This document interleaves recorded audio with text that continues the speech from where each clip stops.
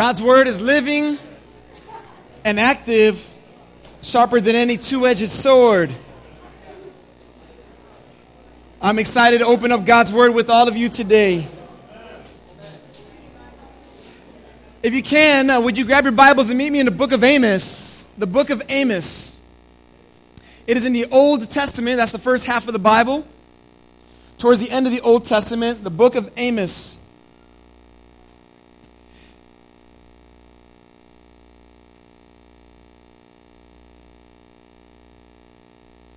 In Charleston, South Carolina, there is a home located on 133rd Cannon Street.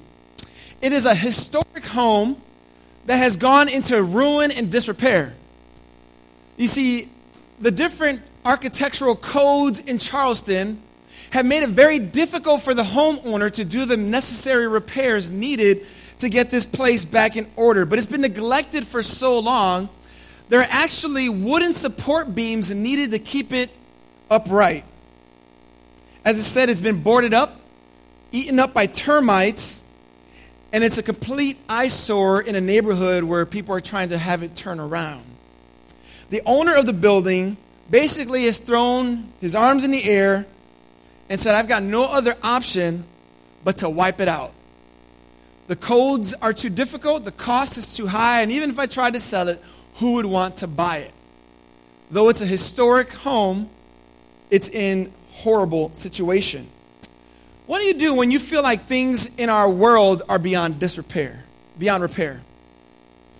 You know, as we've been going through this book of Amos, we look at God's people and we say, man, things are pretty bad. And as we look at our world, we could say the same thing, right? Things look pretty bad.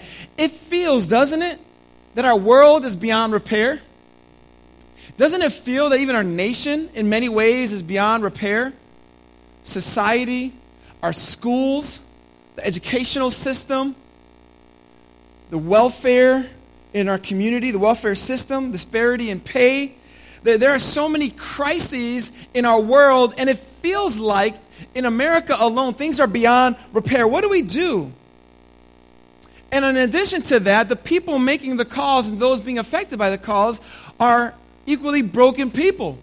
So now you have broken people trying to fix broken systems like this home there in Charleston, South Carolina. What could be done? And let me take it up a notch. What do we do when not only things around us seem to be beyond repair, but when we ourselves feel like we are beyond repair? What do we do when it feels like there's no option left? There's nothing. And maybe deep down inside, we're like, God, I've got no purpose. It's over for me. Well, just before you conclude it's over for you, the book of Amos ends with these words that I'm going to paraphrase. God telling me, not so fast. When you think things are over, not so fast. When the foundations of your life are in disrepair, not so fast. What you need is a divine developer to take you on. When God's people were in disrepair and things looked bad, God said, hey, Israel, not so fast. Would you join with me in prayer as I open up these final chapters of this book and say, God, would you talk to us? Pray with me. Lord, I know that when we get together here at the Brook as a church family, with visitors, with those who are new trying to get connected, Lord, I know that we are all broken people. I know it because your word tells me that. I know it from personal experience of my own heart and in walking with one another.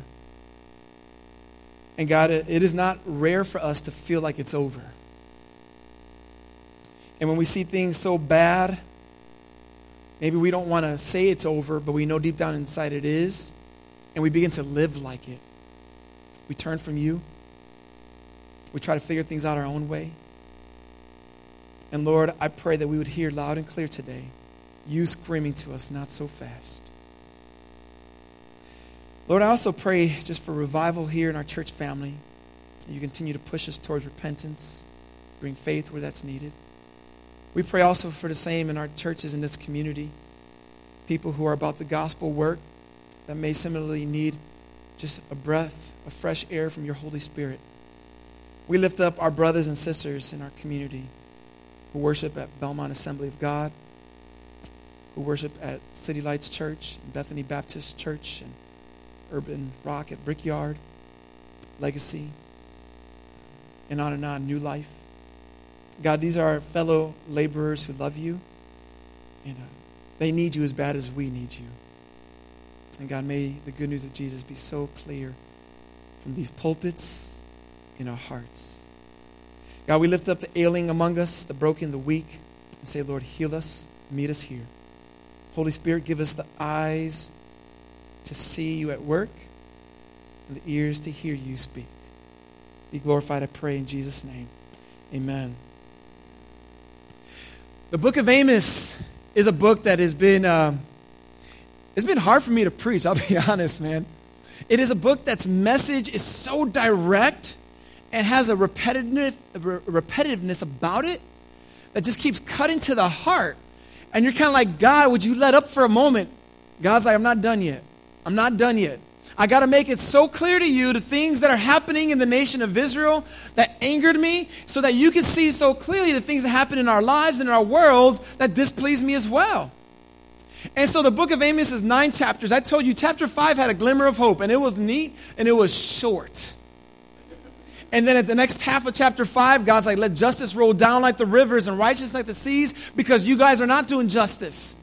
God's like, your worship bothers me because you come and worship me on one day and do evil the next, and you think I'm okay. God goes on and on telling them the ways that they are doing things that anger him at the core. And here we come to Amos chapter 8 and 9, and guess what? We see no different. Would you join me in the book of Amos chapter 8? I'm going to read verses 1 through 7. And if you can, if you're able to, please, would you stand with me? We'd love for you to take that blue Bible in the chair in front of you if you don't own a Bible. And we want you to take it home. We want it to be the Brooks gift to you because God's word is powerful. He is still talking to us. And we want you to have his word in your hands. If you're having a hard time finding it in the blue Bibles, we're on what page, family? 769. Amos chapter 8, verse 1 through 7. This is what God's word tells us. This is what the Lord God showed me. Behold, a basket of summer fruit.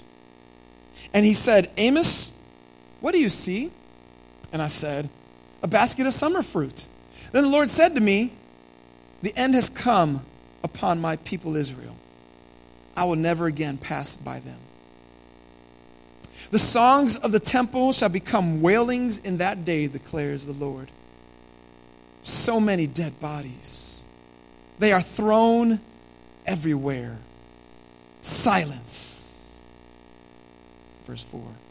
Hear this, you who trample on the needy and bring the poor of the land to an end, saying, when will the new moon be over, that we may sell grain, and the Sabbath, that we may offer wheat for sale, that we may make the ephah small and the shekel great, and deal deceitfully with false balances, that we may buy the poor for silver and the needy for a pair of sandals, and sell the chaff of the wheat.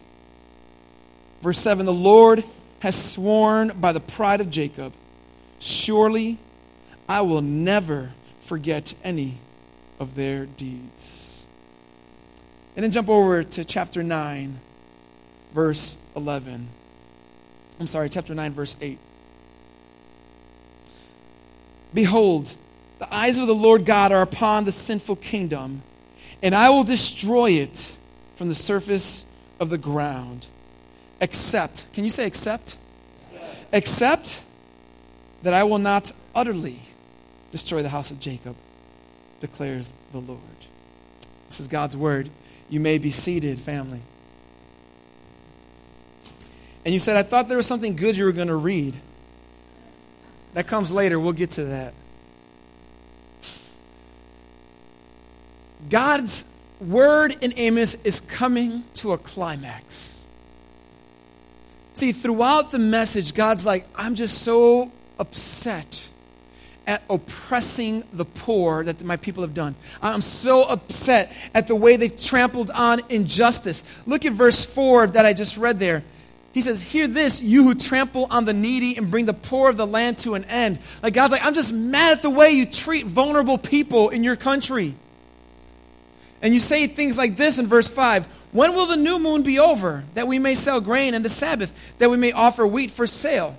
They're basically saying, because they know on the Sabbath day, which was Saturday for the Jewish people, they know that on a Saturday, God does not allow them to work. It's the Sabbath. It's the day of rest. And so basically, they're sitting there at Saturday being like, man, I cannot wait for the next day to come. Because on the next day, we get to go back to the marketplace and we begin to sell things again. And for them, that was especially important because look what they do when they sell things. It says in verse 5, they say that we may make the ephah small and the shekel great. The ephah is a way of measuring the things they were selling. It was the scale. So they want to make the scale small, but the shekel, that's the cost, great. Basically, they're like, we cannot wait to get back to work because we can't wait to rip people off. We cannot wait to give them a little for a lot. To give them a little bit of food for a high shekel price. And then it says, and deal bountifully with false balances. Not only that, but like the scales that we saw in the announcement here, we can't wait to make the scales uneven. So people think they're getting more than what they're actually getting. Like we just cannot wait to be unjust. To make an extra buck, even if it's at the cost of being deceitful. And he goes on in verse 6, that we may buy the poor for silver and needy for a pair of sandals. And sell the chaff of the wheat. Look, they sold wheat. You don't sell the chaff. The chaff are the extra leaves, the part that gets burned up, the part that has no value in terms of eating. And what a good farmer would do is take the grain, throw it in the air, and the wind would come and blow away the chaff. So that was not added in the measurements because that's of no value. And they would take the wheat then and sell the wheat. These people were like, we sell the wheat, but we have some chaff in there to add a little extra weight. So they're getting less for their money. This is ingenuity right here. They were creative in their evil. But as we've seen throughout the book of Amos, this has been their modus operandi, their mode of operation, what they know how to do. They've become experts in deceitfulness. They have become professionals in injustice. We saw that the people, even in the surrounding nations, were wicked peoples, and the people of Israel were no different. The wicked nations around them, if you remember in chapter 1, they would cut open pregnant women to kill their babies. They did not value life in the womb. And the people of God didn't do much different. We're told in chapter 2 that the father and his son would take the same woman for sexual relations. There was a kind of human trafficking that took place among God's people. See, when God is for those who bear his image, they were for dehumanizing those same people. See, when God was for speaking up against injustice, they were for turning a blind eye because that was not their problem. See, when God says, I want you to be empathetic, to weep with those who weep, they're like, God, we have no compassion. You see, for them, their religion was something they just did on a particular day, but their faith did not have legs to it. See, God was like, look, I am for those who trust me, but you are trusting in your riches, in your materialism. You boast in the things you've acquired, but you've acquired it at the expense of your laborers who you've cheated. You don't give the right wages, and yet you're benefiting from their work. God's like, I'm for fairness in society, but you overtax the poor. I value truth and justice, but you took pride in how you poisoned the court system. Ultimately, God says you operate out of pride, and honesty is long gone. You see, Amos's message is like, look, Israel, you're in trouble. You are in big trouble. God has seen your evil, and he's going to do something about it. And some might think like, look, Amos, you're over-exaggerating. In fact, we saw there was a guy named Amaziah who was like, don't say these things, Amos. Go back where you came from. We don't want to hear that message here in this land. You're taking things out of control. You're taking things out of line. You're exaggerating. You've heard the end of the world predictions, those who make a big deal about nothing, right? The world should have ended probably 1,000 times this year alone, according to many. Sometimes we feel that way with meteorologists, don't we? Like when the snowpocalypse is about to hit and we get flurries, right? And so, look, they're exaggerating. They're trying to make a point. They want you to be safe because they know if they downplay it, they themselves can get in trouble. They want to keep people safe, right? Amos, that's what you're doing. You're just making a big deal. You're just trying to let people know, hey, stop doing that. Put a slap on the wrist. And just before we think Amos is just being a little extreme, trying to steal headlines, let's keep in mind the things that God showed Amos. Look at chapter 8, verse 1. God gave him a vision, he says.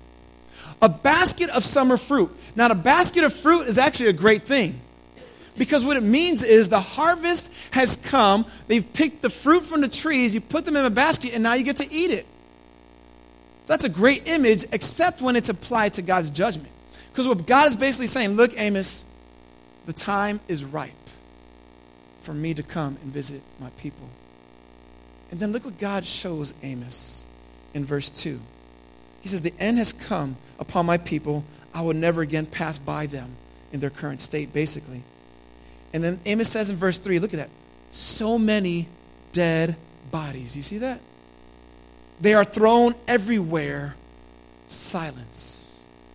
Like, Amos is not just a guy who's standing up being extreme. God had given him a vision of what was going to take place in the year 722 BC when Assyria comes from the north to conquer Israel. And Amos sees this and he's just overwhelmed. So many dead bodies. They're just thrown everywhere. And there's just silence, that eerie silence in Israel. See, Amos isn't trying to steal headlines. He actually saw what God would do if his people didn't turn.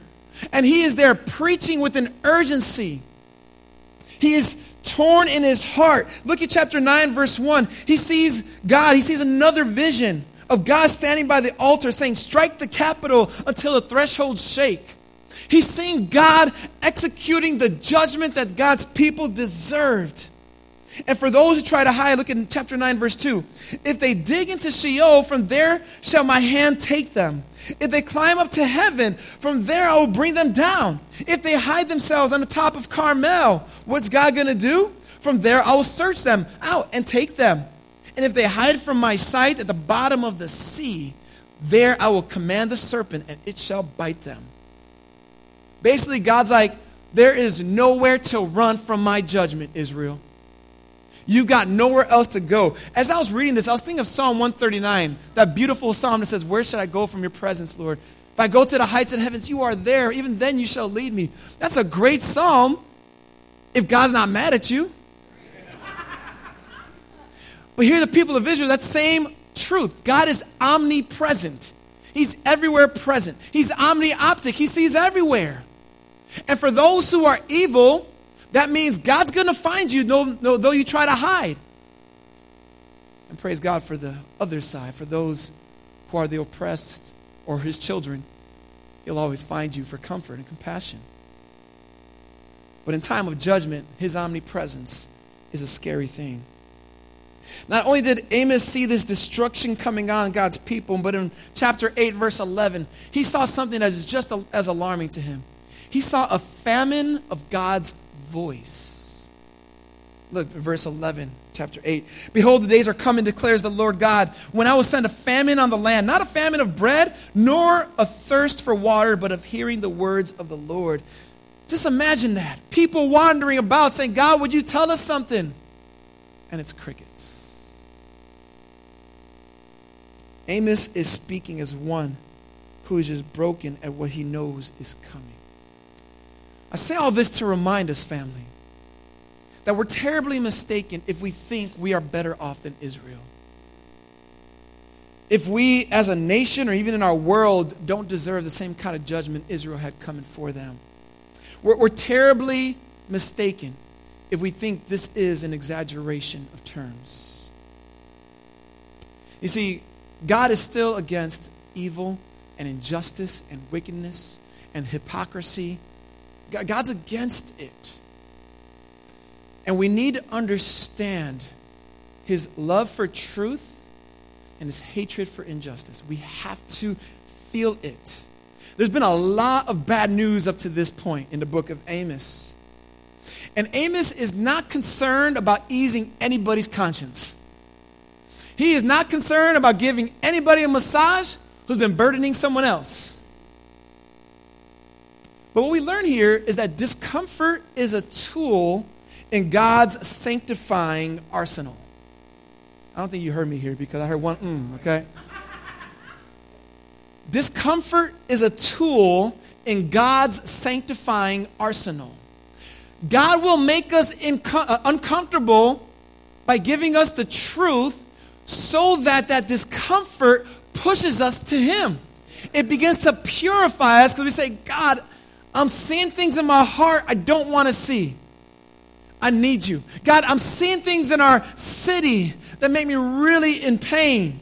We need you. God, we're seeing things in our nation that grieve me to the core. God, we need you.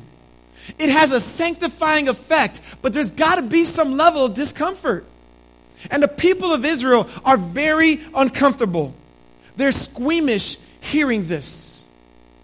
And so this is what Amos has done. He's not just told them that God is mad at sin or doesn't like sin. He's been very specific about the kinds of things they're doing. I think in our own hearts, in our own prayer life, we would be wise to just not simply say, God, forgive me for my sins. But to search it out and say, God, what am I doing in my heart? What are the things in my life? What are the things in our city? What are the things in our nation that we need to repent of specifically? And just as God was specific in his exposing of their evil, he's also specific in the sending of judgment and what it's going to look like. Like they know people from the north are going to come and take them away with fish hooks, piercing their nose and their ear and yank them out of Israel and into exile. God's specific. God is particular. And just as he's specific with sins and consequences, as crazy as it is, he's also specific with hope. You know, as I've read this book and studied it the past 4 weeks, I'm just kind of like, God, why would you ever offer us anything other than judgment? And just when Israel might have thought it was all over, what does God say? But not so fast.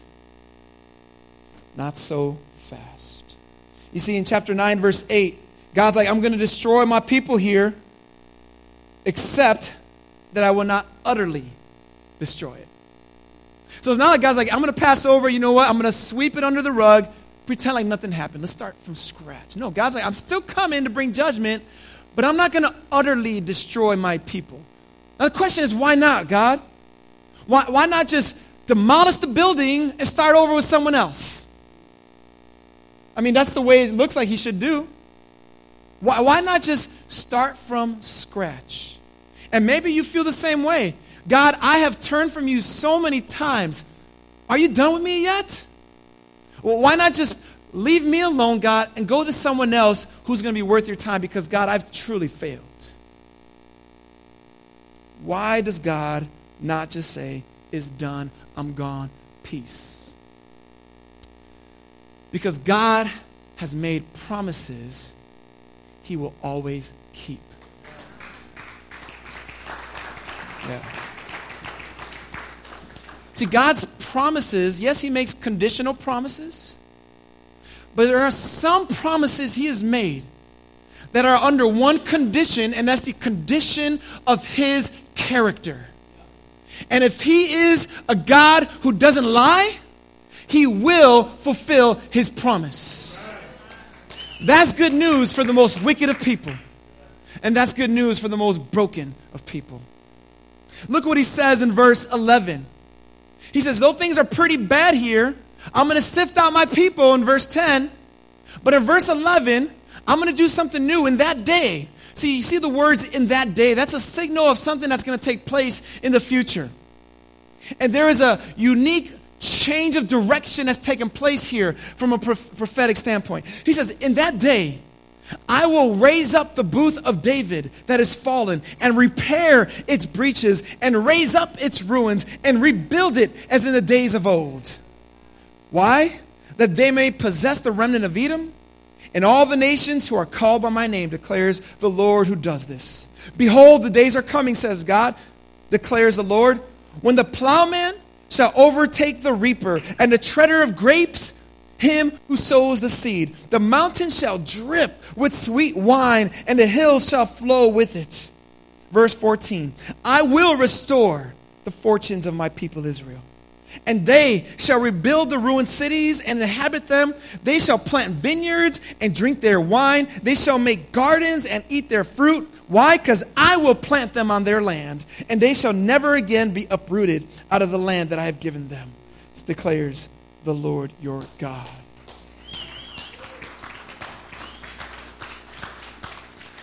That's not what we expected here. In fact, Amos's words are so contrary to everything. There have been some people, some scholars, who really tend to be overly critical, who think these words are not original to Amos. Someone later down the road added these words to the end of Amos because it was such a dark book. But if you read all of the Old Testament prophets, they always have this thread of hope woven into it. And Amos just so happens to drop it all right there at the end. Now let's hear what the hope is. What did these words mean to the people of Israel? God says, on that day I will raise up the booth of David. The booth is like his tent, his dynasty. See, the king of Israel is about to get conquered. The southern kingdom of Judah will get conquered over 100 years later. The throne of David will come to an end. And here God says, I will rebuild it. I will rebuild it because I'm a promise-keeping God. Not only that, he will bring in the nations, verse 12. The nation of Edom and other nations, because in the time of David, there was militaristic victory. There was peace in the land that was established. And now God is telling them that's coming. And they're excited about it.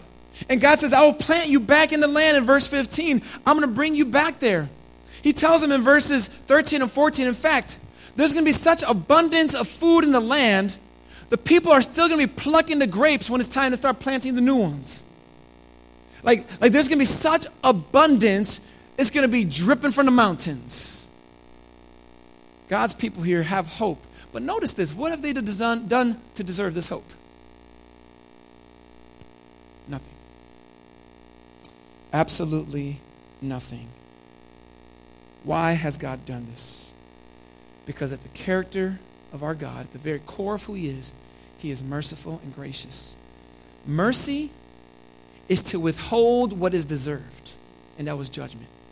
Grace is to give what's not deserved, and that's hope.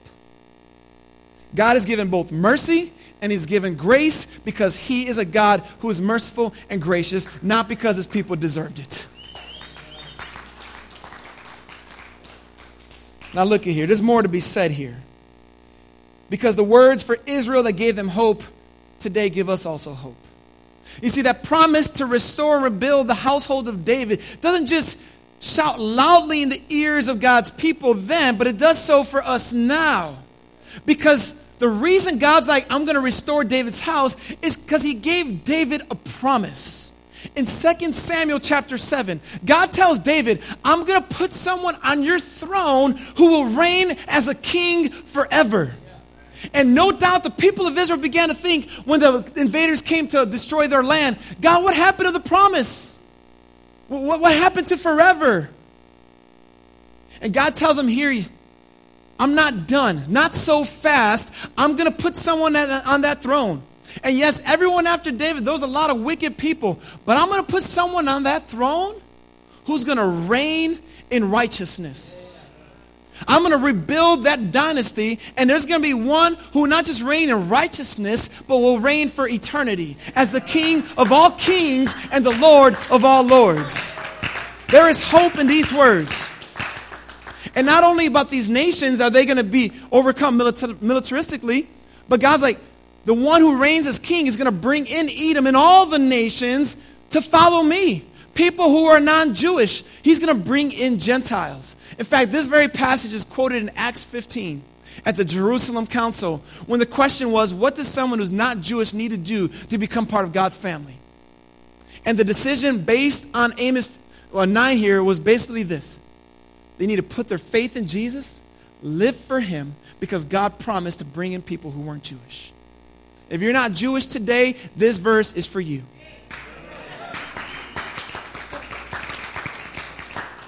There is a king who is coming, who will bring in the nations and bring in an abundance. And why will this happen? Because God says it will happen. Notice who is the actor behind all these verbs. I will raise up the tent. He says this, I will restore the fortunes. I will plant them on their land. God will do it because he said he'll do it, family. See, what's happening here in Amos is a hope that points straight to Jesus. Yes, there's a time when Israel goes back into the land after exile, but they don't see the mountains dripping with wine. There's a time, even now, where the people of Israel are back in the land of Israel, but there's no righteous king on the throne there in Tel Aviv or Jerusalem. See, there's still a hope of yet a future kingdom where the great King of Kings, Jesus Christ, the Messiah, the Son of David, will return. The Bible tells us he will part the sky. He will establish his kingdom on earth. And from that point forward, he will usher us into eternity. And he will reign. He will plant us in the land of heaven. And from that land, we shall never be plucked. Based on God's faithfulness to all who put their faith in Jesus. You see, what God does here to Israel, he says he begins to sift them. And those who are wicked get blown away like the chaff. And those who put their faith in him will be brought in. The same is true. God is doing a sifting. Where do you stand with God today, fam? You see, at the cross of Jesus Christ, he took the judgment you deserve. This punishment that came to Israel, that we all deserve eternally, separated from God in hell. Jesus took that punishment for you, and it's applied to you only through faith in him. Okay, you don't become grafted into God's family just because you show up on a church gathering or because you had a family member who loves Jesus. It's a decision individually you must take. We say, God, I know I've sinned against you. I'm turning from my wicked ways, and I put my faith in Jesus, who died for me and conquered death for me. That's faith in Jesus, and when you do that, you become part of God's family. You are adopted as his daughter, as his son. You are forgiven, and he plants you into the land of heaven, and that identity is yours and secure based on what God has promised and not because of what you've done. We pray that today you would put your faith in Jesus. Family, our status is one who's planted in our eternal home. But in the meantime, we are sojourning in this current one. And this message is one that God has entrusted his church, those who are Christians, followers of Jesus. He's entrusted to us to get it out to our world. Will you do that? There are words of hope here as Amos concludes. God will rebuild. I mentioned his home on 133 Channel Street in Charleston, South Carolina. This owner realized, man, this house was pretty dilapidated, beyond repair. And basically what he did, he put in a city request to demolish the house and build something new there. But the city officials, because it's a historic site, wouldn't let him do it. And so basically he's like, well, I've got no other option. I'm going to put this thing up for sale. Another developer came along and purchased this termite-eaten, destroyed home for $560,000. A place that was uninhabitable. Because this developer saw in this building a vision. And what he began to do with the city was create a plan to build a new home there with an additional home and business to bring in people to this place. He determined that this place that appeared to be beyond repair was still worth salvaging. I don't know if you hear me right now, family. When God speaks to his people Israel, and when he looks at us today, though we might feel ourselves to be in Israel's shoes beyond repair, and when it might seem like there is nothing left for us, when it might seem like everything ahead is going to be too hard, or the cost is going to be too high, or no one's going to want anything to do with us, God is that divine developer who sees you in your rut, who saw Israel in its rut, and said, I still see value here. Who would pay $560,000 for a property that's not livable? Who would pay the price of his one and only son for a person who rebelled against him?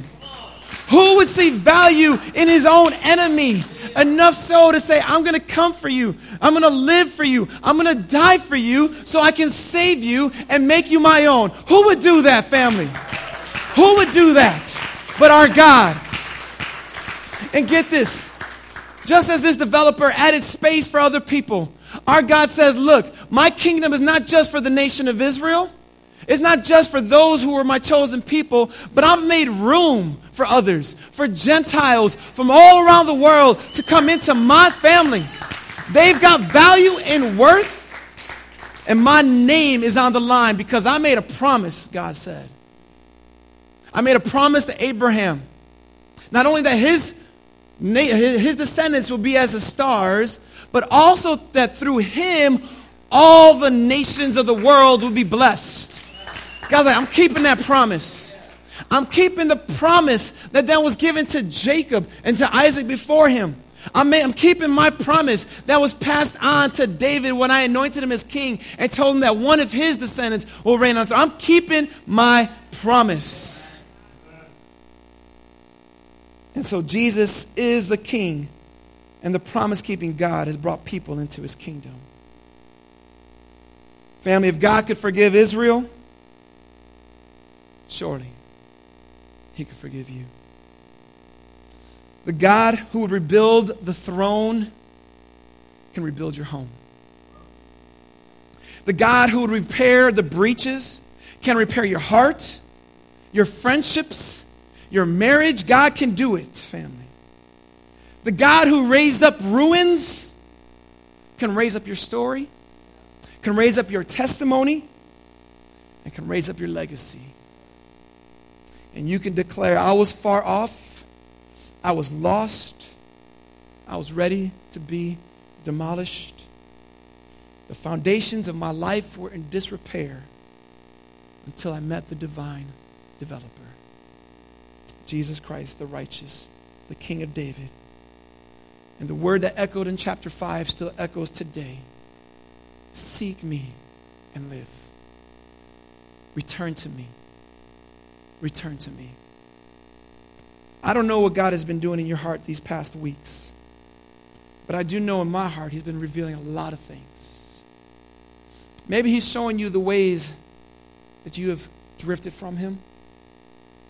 Maybe the ways that you've turned a blind eye toward injustice and kind of said, that's not my problem.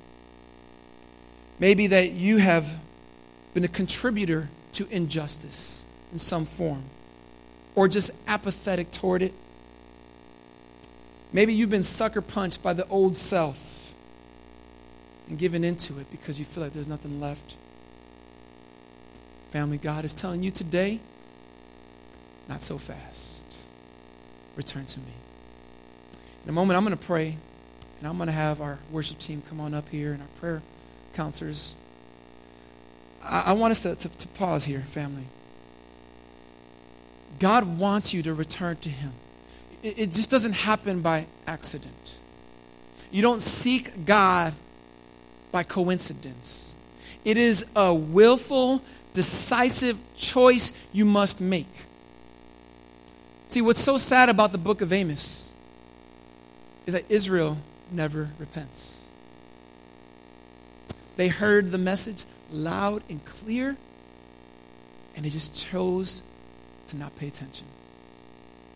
You see, anybody can hear a message. But what God wants us to do is to respond to his message. Israel just didn't respond. And those bodies thrown into streets happened in the northern kingdom and then in the southern kingdom. Family, just don't let time go by. Whatever you're battling with, you don't need to have it all together to come to Jesus. for that, none of us would be here. You don't need more than taking one step, saying, Jesus, I need you. Maybe it's doubt you're battling today, fear, regret, shame. You know what it is. Don't just sit here and say, God, I'm going to just let it be. It's not so fast. He ain't done with you. But he's calling you to make a choice. So I'm going to pray. I'm going to ask our prayer team. They're eager to pray with you. So we sing this song. Family, don't let today pass by without responding to a God whose grace just makes no sense. But I thank him for it. Father in heaven, how you, for 8 chapters, can expose so much evil in a land, to come to the end and say, but I'm not done with them. How you could do that is beyond my understanding, God. But I say thank you, God, because I know not only have you said that to Israel, but you've said that to us. Lord, I lift up everyone in this room, God, who has drifted in any way. Lord, I pray that we would not take your grace for granted, that we would not trample on your mercy as if it's just always going to be there and it's okay if we just grieve you today. But God, I pray that we say, Lord, I don't want to do that. I don't want to go on sinning that grace may abound. By no means. I'm your child. I want to live for you. So, Lord, I pray that today would be day one for many. God, for any who are here today who've never put their faith in Jesus and they're just seeing how much they need him, I pray that today they would just step forward and say, I want to become part of your family. That they would either pray in their seats to put their faith in you, or they'd ask a prayer team member to pray with them to help them understand that. But God, I pray that today would be the day of salvation for someone, Lord. And that heaven would throw a party at the bringing in of you into your kingdom, someone today here in this space, Lord. Do the impossible for your glory and for your name alone. In Jesus' name, amen. Let's stand up together and sing this closing song.